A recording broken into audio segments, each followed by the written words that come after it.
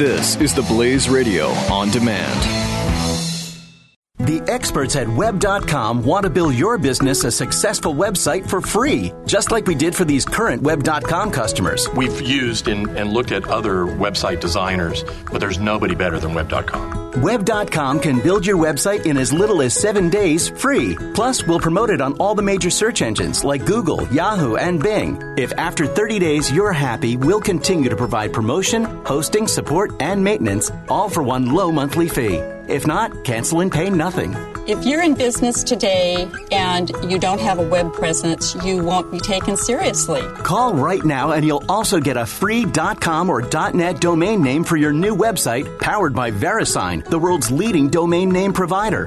Call 800-490-1099 or go to web.com/radio. That's 800-490-1099.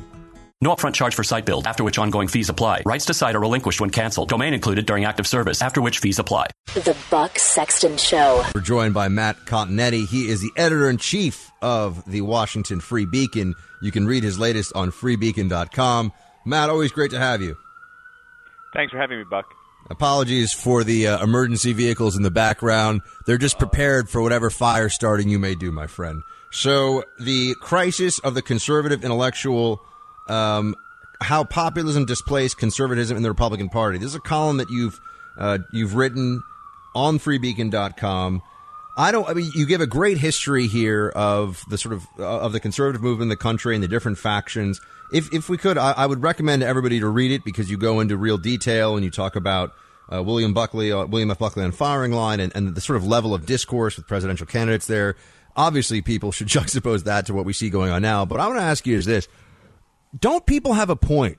Forget about Trumpism for a second. Don't people have a point when they say that there seems to be too much distance between the intellectual elites of the Republican Party and the rank and file of the Republican Party? I don't mean distance in terms of intelligence. I mean distance as in there's not a familiarity, not a friendliness, not a connection. I think there's always been a tension. And one of the things I try to do in my piece that you mentioned on freebeacon.com is kind of trace the history of that tension. And we definitely see the tension inflamed right now over the issue of Donald Trump and support for him.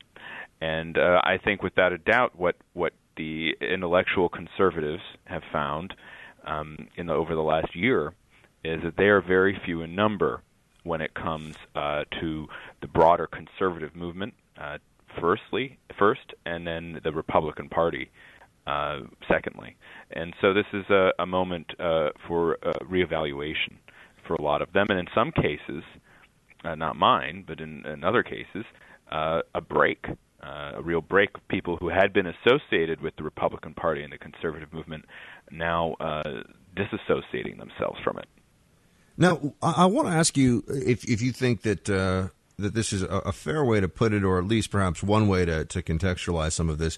It has always seemed to me that one of the things that the Democratic Party does well is that membership is a very low bar. I don't just mean obviously registering and voting Democrat, right? Because that is what it is.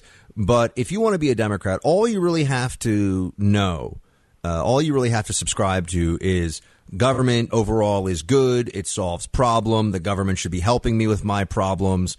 And nice people vote Democrat, right? It is not expected that you understand. I mean, culturally within the Democratic Party, it's not expected that you understand the undergirding philosophy of the DNC and the various platforms and everything else. And I feel like they don't. I think there's some degree of patronizing that goes on here as a result of that as well. But at least they always make it very clear. If you want to be a Democrat, all you have to think is government is good, big government's your friend, and everything's fine. I mean, it's sort of like people talk about one of the reasons why Islam spread so quickly, other than put aside the conquest part of it, is, the 5 pillars. You do that, you're pretty much, you do that, you're pretty much in the tent. Republicans seem to have this separation, right? There seems to be, they're the people that understand, they're the people that have read The Road to Serfdom and the people who haven't. And they don't do as good a job, in my mind, and I'm wondering if you think this is factored into this year, even apart from Trump, of making everybody feel like, you don't have to necessarily be somebody who's deeply invested in political philosophy to understand the basic tenets of conservatism and be a conservative. Right. I think the Democrats are very transactional, basically, because they don't have any conceptual issue with the welfare state, with the federal government. And so, like you say, they're not really discussing the size of government or whether government should be involved in private life or in civic life. They're discussing different things.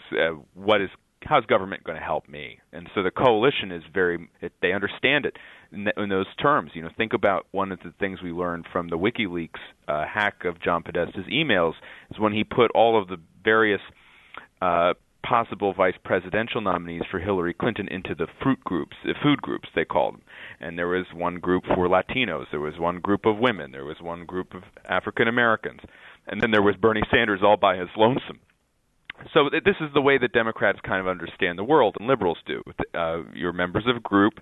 We all agree on the basic premise that the government is there to, quote-unquote, help you, and we're going to basically squabble over how best to do that. Republicans understand themselves differently. The Republican Party is not unified around the question of the welfare state. You have debates between Republicans for decades about how big the federal government should be. The Republican Party is not unified over foreign policy. It's not unified over the role of religion in public life. And those tensions are much more apparent to this cycle. So I think that's the fundamental difference between the two parties.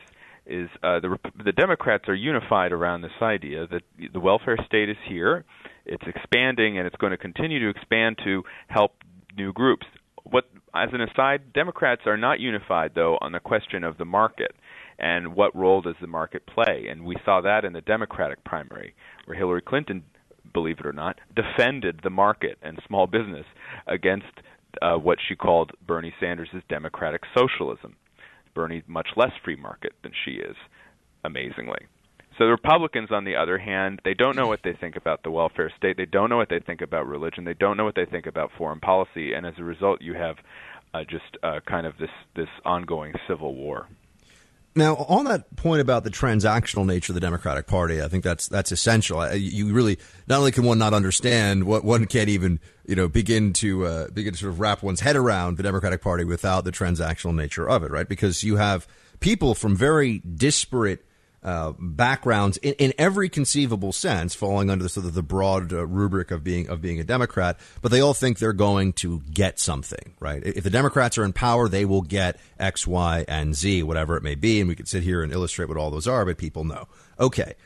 And this is one of the things that came up, I think, during Trump's rise, that there were some conservatives of goodwill and are trying to be fair-minded about the whole situation. And they would say, well, let's be honest. What do the sort of Eastern elite Republicans who are sort of the intellectual class of the Republican Party, people who live in D.C. and New York, who write for places and, out in other places too, I know, but just generally speaking, what do they offer a guy who works in the Rust Belt, who's got a wife and 2 kids and only has a high school degree and feels like his the job is just going to get outsourced? It's a question of when. Healthcare costs are going up. He can't keep up. He's doing his job. He's doing his part. And Republicans, it seems perhaps to him, are just always giving a lecture on how we need to return to like an even more free market, and maybe we could give him some lectures on Edmund Burke to keep him warm and safe at night. I mean that. I don't think that's obviously a caricature, but I don't think it's completely, it's not based in any reality whatsoever. I do think there's a disconnect. Well, I wish more Republican politicians would give lectures on Edmund Burke because okay, true. But I study Edmund Burke and I don't see any Republican politicians talking about him. What I do see, though, is, in fact, some of the conservative intellectuals are the ones that I would call intellectuals. And when I use the term intellectuals, I don't mean anyone who lives in New York or Washington. I don't even mean most journalists. I mean people who put out serious books and that articulate ideas that force even the left to respond to. And so really, I only think there are about 2 or 3 conservative intellectuals alive today. Okay, fair enough. But if you give me to tell you to take your premise, though, the youngest one is Yuval Levin, who is the editor of National Affairs magazine and the author of 2 books, actually 4 books, but 2 major books, and he's done the most of anyone in order to address precisely the family that you outlined there, and what new policies Republicans should adopt to make an appeal to voters like that. His problem is the Republican Party isn't responding at all. In fact, there are only 2 Republican senators, Mike Lee of Utah and Ben Sass of Nebraska, who have picked up on some of the ideas he's putting forth. So there is a third group here, right? So you have the conservative intellectuals, like I say, a small group, and then you have the kind of who I call the populists, and these tend to be more activists in the conservative movement. And then you do have they're jockeying for favor for the Republican politicians, and the Republican politicians, I think, either have gone in a populist direction, or on the other hand, they still think that we're living in the 1980s, and so there is a divide. They haven't crossed that divide between the grassroots of the party or of the conservative movement. It's a major dilemma, and I don't know what the answers are. Yeah, I was gonna ask you, how does this begin to get fixed? I think there'll be. I mean, I know that there's sort of the door number 1, door number 2 situation here. If Trump wins, Trump loses. Let's just take, for the sake of our discussion now, Trump loses. What are the lessons that should be learned? Not necessarily that will be, but what are the lessons that should be learned from a Trump loss for the GOP establishment? Let's say, forget about the three people that are writing worthy books. Fair enough. For the GOP machine, such as it is, what are the lessons that should be taken so that we don't just become, a de facto one-party state with, Hillary and the Democrats running it for the next 20 years? Well, I do think the Republican establishment, Republican politicians, and even people who work with ideas or write articles for a living should be more open to the fact that this country is a divided country, and they should study to name another conservative intellectual, Charles Murray, who more than anyone since his 2012 book Coming Apart has described exactly this segmentation. We have had Charles Murray on the show, in fact. Yeah. Go ahead, sir.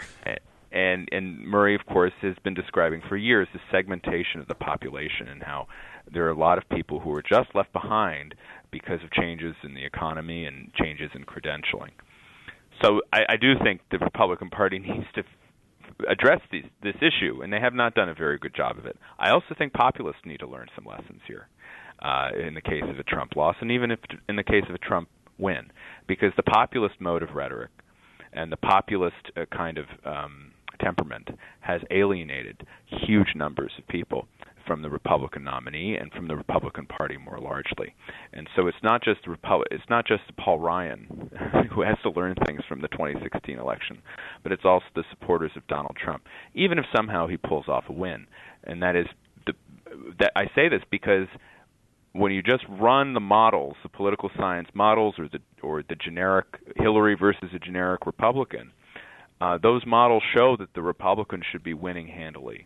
And the reason they're not winning handily is, I think, the nominee, but also the style of politics he's represented. It's just turned off many, many people. So, but you're talking about lessons that aren't necessarily ideological lessons or changes in the way the party. These are sort of Trump-specific lessons. This is like, don't have a guy who says things that upset a lot of people and has a history of being a bit crass with women, right? I mean, those are specific to Trump. Are there broader lessons about populism? No, it's not just one guy. I mean, because one of the things I talk about in the piece on freebeacon.com is Trump is the latest iteration or incarnation of a movement, of populist politics that has always been part of American life and has been part of the American right now for about 50 years. And this has helped the American right and the Republican Party in many instances, the balance between conservatism and populism.